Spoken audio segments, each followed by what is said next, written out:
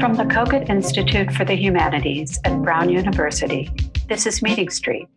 On today's show, we will talk about the humanities in the time of COVID-19. The economic crisis attending our current public health crisis has hit universities with particular force. And one question looming is what sort of effect, or disproportionate effect, this might have on the humanities. My guest today is Jonathan Kramnik, the Maynard Mack Professor of English at Yale University. He has written a series of articles for the Chronicle of Higher Education that address the acute challenges facing the humanities, and particularly doctoral students in the humanities. His own scholarly research and teaching focuses on 18th century literature, philosophy and literature, and cognitive science and the arts. He has also written on knowledge production in and across the disciplines of the modern university. Jonathan, welcome to Meeting Street. Thanks, Anna. It's great to be here. So in July of this year, you published a piece in the Chronicle of Higher Education entitled The Humanities After COVID-19, in which you discuss how dramatically the pandemic has intensified an already urgent crisis affecting the job market for humanities PhDs. What worries you most about this extreme crisis in hiring? Well, I think what worries me most is first and foremost the human cost for job candidates, graduate students, and recent PhDs in particular.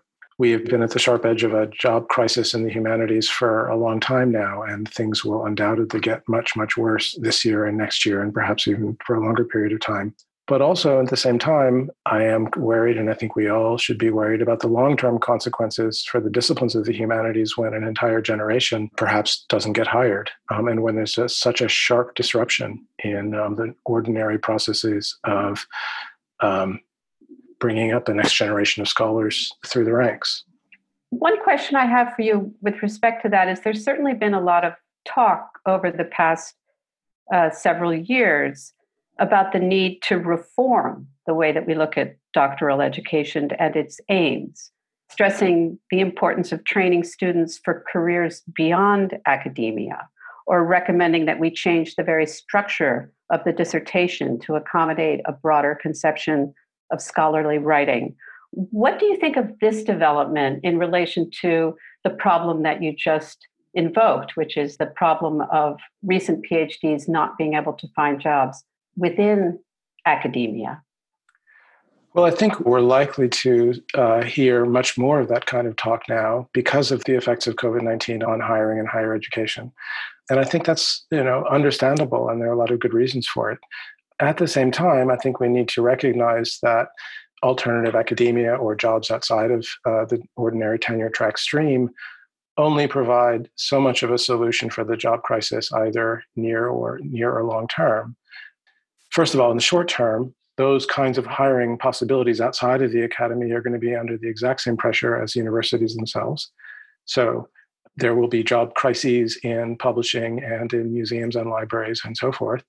Secondly, and I think this is something that we need to really think hard about, there is not a clear relationship between training for jobs outside of the academy and the kind of skill set that we develop and teach to and learn from our students with. So it's arguably the case, and I think that those jobs really are not the obvious and logical outcome of getting a PhD or advanced degree in the humanities. And we need to sort of just face that fact. And that there's perhaps no reason to go to graduate school or to get a PhD if you want to work in those fields.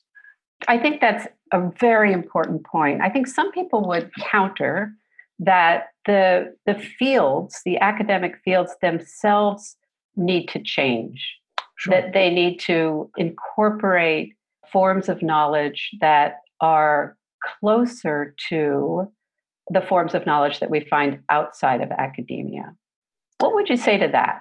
Well, I think, again, there's something to that. And I think that at this point, I think exploring all and every option that might provide jobs for graduate students is a good and necessary thing. So I'm not at all opposed to investigating plausible connections and routes from the kind of work that one does in a PhD program and jobs outside of academia or jobs outside of the tenure track stream in academia, say in university administration, for example.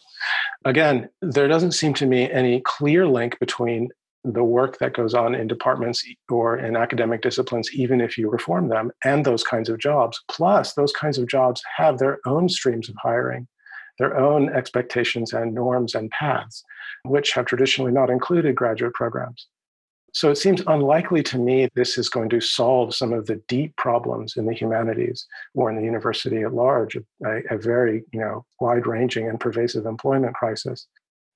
In your work, you also address what we might broadly call debates in the humanities, which is to say debates about what makes the humanities or certain disciplines within the humanities distinctive or important.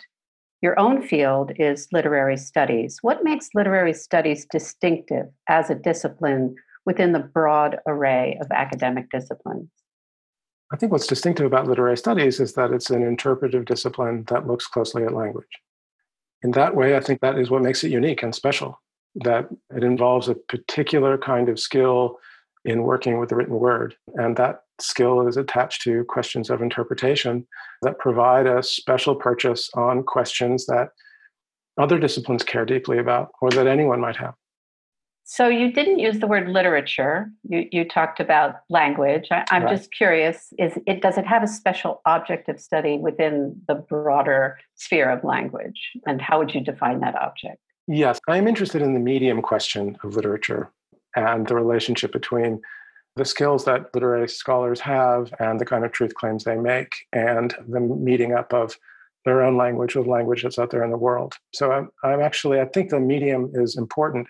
However, yes, literary studies is a discipline that takes literature as its object. I have no problems with it at all, and I think that's quite important. I would also add to that, however, that what we call literature is open for debate. Revision is a fairly capacious category, and so on. Thank you. Now, is there anything specific to be claimed for the humanities more generally, which would, of course, include other disciplines besides literary studies, such as history, art history, or philosophy? Sure. And I think we've all had to think a lot about that recently. And for me, I think what it often comes down to is that the humanities study or describe the domain of value, beauty, truth, meaning, those sorts of things or categories or properties of the world, that it's a domain that forms or studies values that make things like saving lives worth doing. And I think other disciplines don't do that exactly. That's interesting. Many people also point to the importance of the humanities with respect to a focus on lived experience. Would you say that that's integrated in your conception of its focus on value, or is that a slightly different dimension of the importance of the humanities, or how would you respond to that? I think you can't get around lived experience. I think that is vital to the humanities, but I think also other units of the university examine different dimensions of something that we might call lived experience. Could you give an example of that? Psychology, for example, neuroscience. And they come at the question of consciousness, lived experience, the transaction that humans and other animals make with the world from their own disciplinary vantage. And I think that that's distinct from the way the humanists do. So I think the lived experience and all of its richness and ethical entailments is something that the humanities looks at in its own particular way through its own particular methods, but it's not the sole property of humanistic disciplines. Yeah, I think partly what you're describing when you refer to lived experience and other units of the university taking that up, you're referring to the larger rubric of the human sciences. Sure. Because of course the social sciences always were interested in lived experience. Right, exactly. This is actually the point you're making. Now, some common defenses of the humanities claim that the humanities help to promote a capacity for empathy or broad ethical sensitivity. Do you agree with that? Do you think that's an accurate way to describe one value that the humanities brings to the table? Perhaps. I think perhaps ultimately that's an empirical question, right? Like, do in fact humanistic disciplines impart greater ethical sensitivity to their students? maybe, I'd certainly like to think that they do. I'm not sure, to sort of return to the discussion we were just having a moment ago, whether that couldn't also be said for other units of the university as well, and whether that's the sole property of the humanities. Perhaps. It's an old argument going back to the mid-century, really, that what the humanities do is they kind of create citizens. And certainly at this moment in time, we all could use a bit more of that. And I wouldn't want to dismiss that argument or say it's just cliched or something like that. I think there's a lot to it. But I think both that it's an interesting, open, empirical question of whether or not that's the case, and also that I'm not sure it's the sole property of the humanities as a unit of the university. Could be that what the humanities do there is necessary for the broader project of the university. I think I'll probably stand behind that claim. But whether or not we are the only people that do it is something that I'm not sure that I would ultimately stand behind. Yeah, I really appreciate your making that point, because I've often wondered, with respect to some of the central claims made about the humanities, what people in other divisions of the university would say in response. Would they cede that whole area and say, "You're right. We don't ever talk about values or ethics"? Yeah. Would they say, "You're right. You do critical thinking. We don't do critical thinking"? Right. It seems to me that you're making a really important point, and that it would be of great value, actually, to have more conversations across the departments on precisely these questions. Yes, I agree entirely. Now, absolutely. Speaking of conversations across departments, strikingly, you have been quite critical of interdisciplinarity. And tell us what sorts of problems you see in certain approaches to interdisciplinarity in the modern university.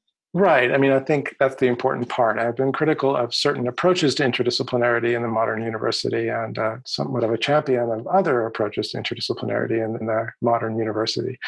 What I've been critical of is a kind of reductive interdisciplinarity that doesn't respect the particular methods and objects of the individual disciplines from which any interdisciplinary project is composed.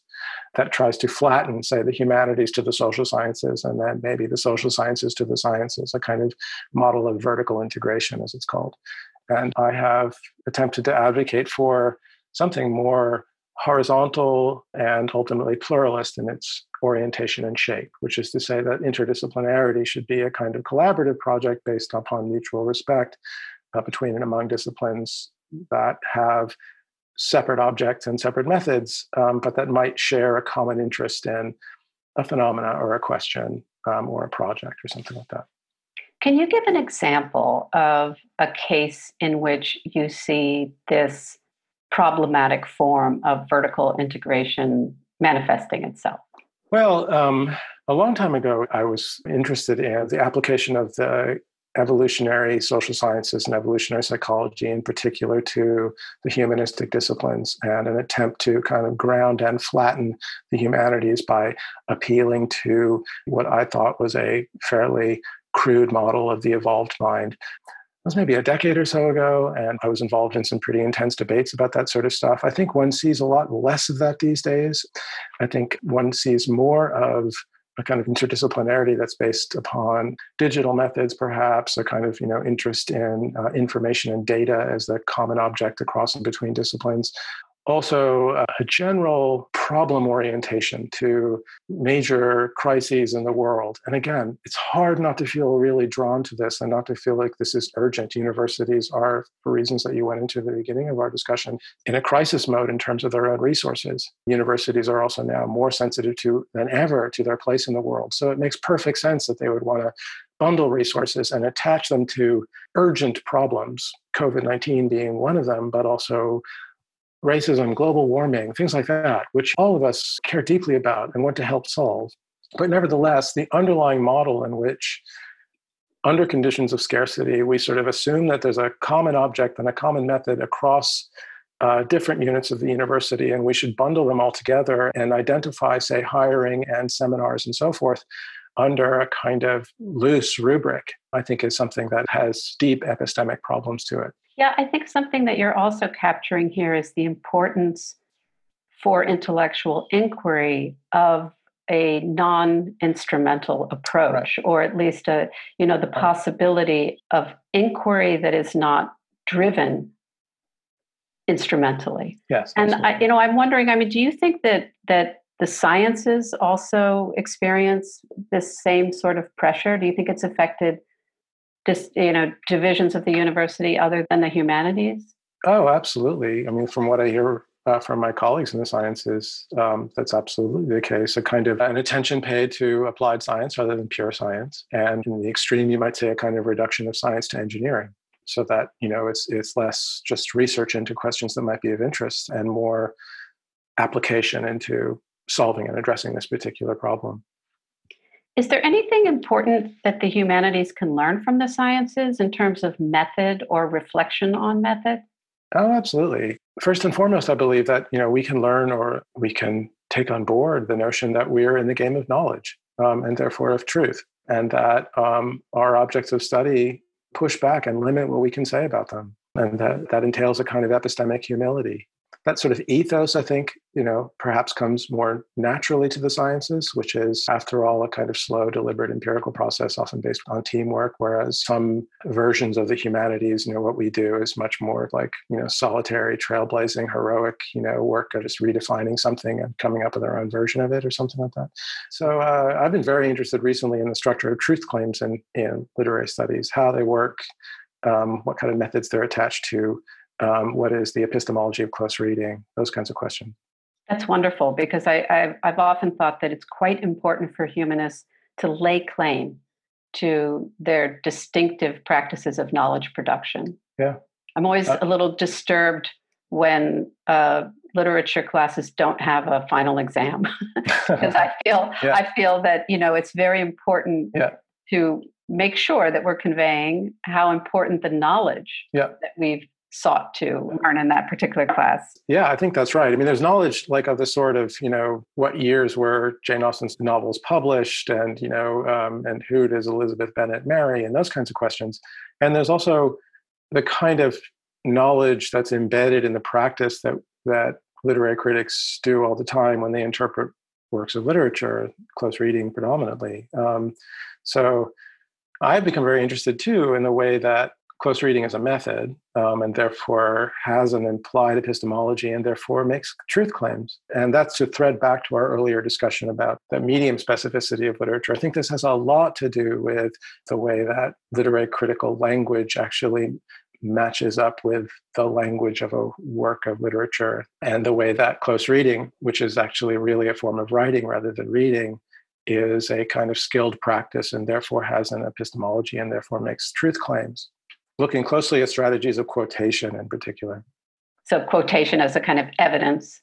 Yes, quotation is also a skilled practice. Quotation as a skilled practice that involves matching your own syntax and grammar with words that you bring into your sentence. So I've been particularly interested in what I call in-sentence quotation, where what we often call inline quotation, where you bring the language into your own, and you therefore are limited by its already existing syntax, and you have to sort of wrap your words around it. I think that's a kind of practical skill that has actually like a real practical knowledge behind it. It doesn't come easy. It's something you have to learn how to do, and I think it has an implied truth claim to it. I vividly remember the moment in my own intellectual development when I started adopting that method. And I think you're absolutely right that it involves a certain kind of truth claim, but I also think that it's an art. Oh, God, absolutely. Not that you're not saying that. Yeah. No, absolutely. It's a creative art. You're actually making something that has never existed before. You're making a new object out of the what you're interpreting. So you have said a pluralistic array of disciplines matches up with a pluralistic vision of the world. What do you mean by that? Well, what I mean by that is that the pluralistic array of the disciplines, the structure of the university, in which there is a department of music and of art history and of sociology and of Near Eastern studies and of chemistry and of electrical engineering and so forth, is designed to explain or get a handle on a world which itself has many different parts and components to it. And the world that we want to understand is not just the world of biology and physics, or just the world of politics. It's also a world that includes an aesthetic dimension, artistic expression, written, visual, and so on. These objects are as real as anything else out there. So a kind of ontologically populous world in which the domain of the aesthetic is real, it's out there, it's of value, is one that requires or implies a university that has itself a heterogeneous and pluralistic structure with no discipline reducing to another, just as no part of the world reduces to something else. I can imagine someone reading this sentence, particularly someone in the field of literary studies, reading this sentence and thinking that you are making a political claim in your use of the word pluralistic. Sure. And I'm just wondering, is it a political claim? That's a great question, and one that I probably have to think more about. It's a political claim insofar as it is a defense of the, at least relative autonomy of the separate disciplines, and an effort to come up with a model or an account that argues for their viability. I think there's a politics to that. But I think that's also not what you're asking me. You're asking me, does this match up with the kind of pluralistic vision of society, of competing interest groups, and so on? And I kind of don't think so. I think actually that, if anything, it cedes to perhaps political science and sociology the answer to that question. Very interesting. Yeah, one might sort of see it as an epistemological liberalism. Yeah. Rather than a political liberalism. Okay, and I can see why you're asking me that question, Amanda. And I think at the end of the day, I probably would bite that bullet and say, sure. So tell us a little bit about your own scholarship, in particular, your recent book, Paper Minds, Literature and the Ecology of Consciousness, published by the University of Chicago Press in 2018. What sort of inquiry are you involved in there? Well, it's a work of literary studies that is concerned with questions of mind and ecology, interested in the way that conscious experience is the sort of phenomena that we were talking about much earlier in our discussion, is either represented or elicited in works of writing, works of literary writing in particular, poems and novels, as something that emerges out of the ways that human and non-human animals, in fact, are understood to interact with their environment and to sort of move about both the natural and the built world. It looks predominantly at 18th century works, but not entirely. It's also spent some time in 20th and 21st century culture. It is, as I hope I conveyed in my description of it, a work that is interdisciplinary in the way that I described my commitments to interdisciplinarity earlier. That is to say, it is concerned with questions that are of interest to other disciplines. The nature of consciousness, the ways that consciousness is a transaction between bodies and the worlds they move around in, but that attempts to kind of come at these questions that are of interest to other disciplines using the particular tools and methods of literary studies, namely attention to the formal dimensions of literary objects, close reading, and so on. Nathaniel Likert, in a review in Postmodern Culture of this book, calls it a quiet manifesto.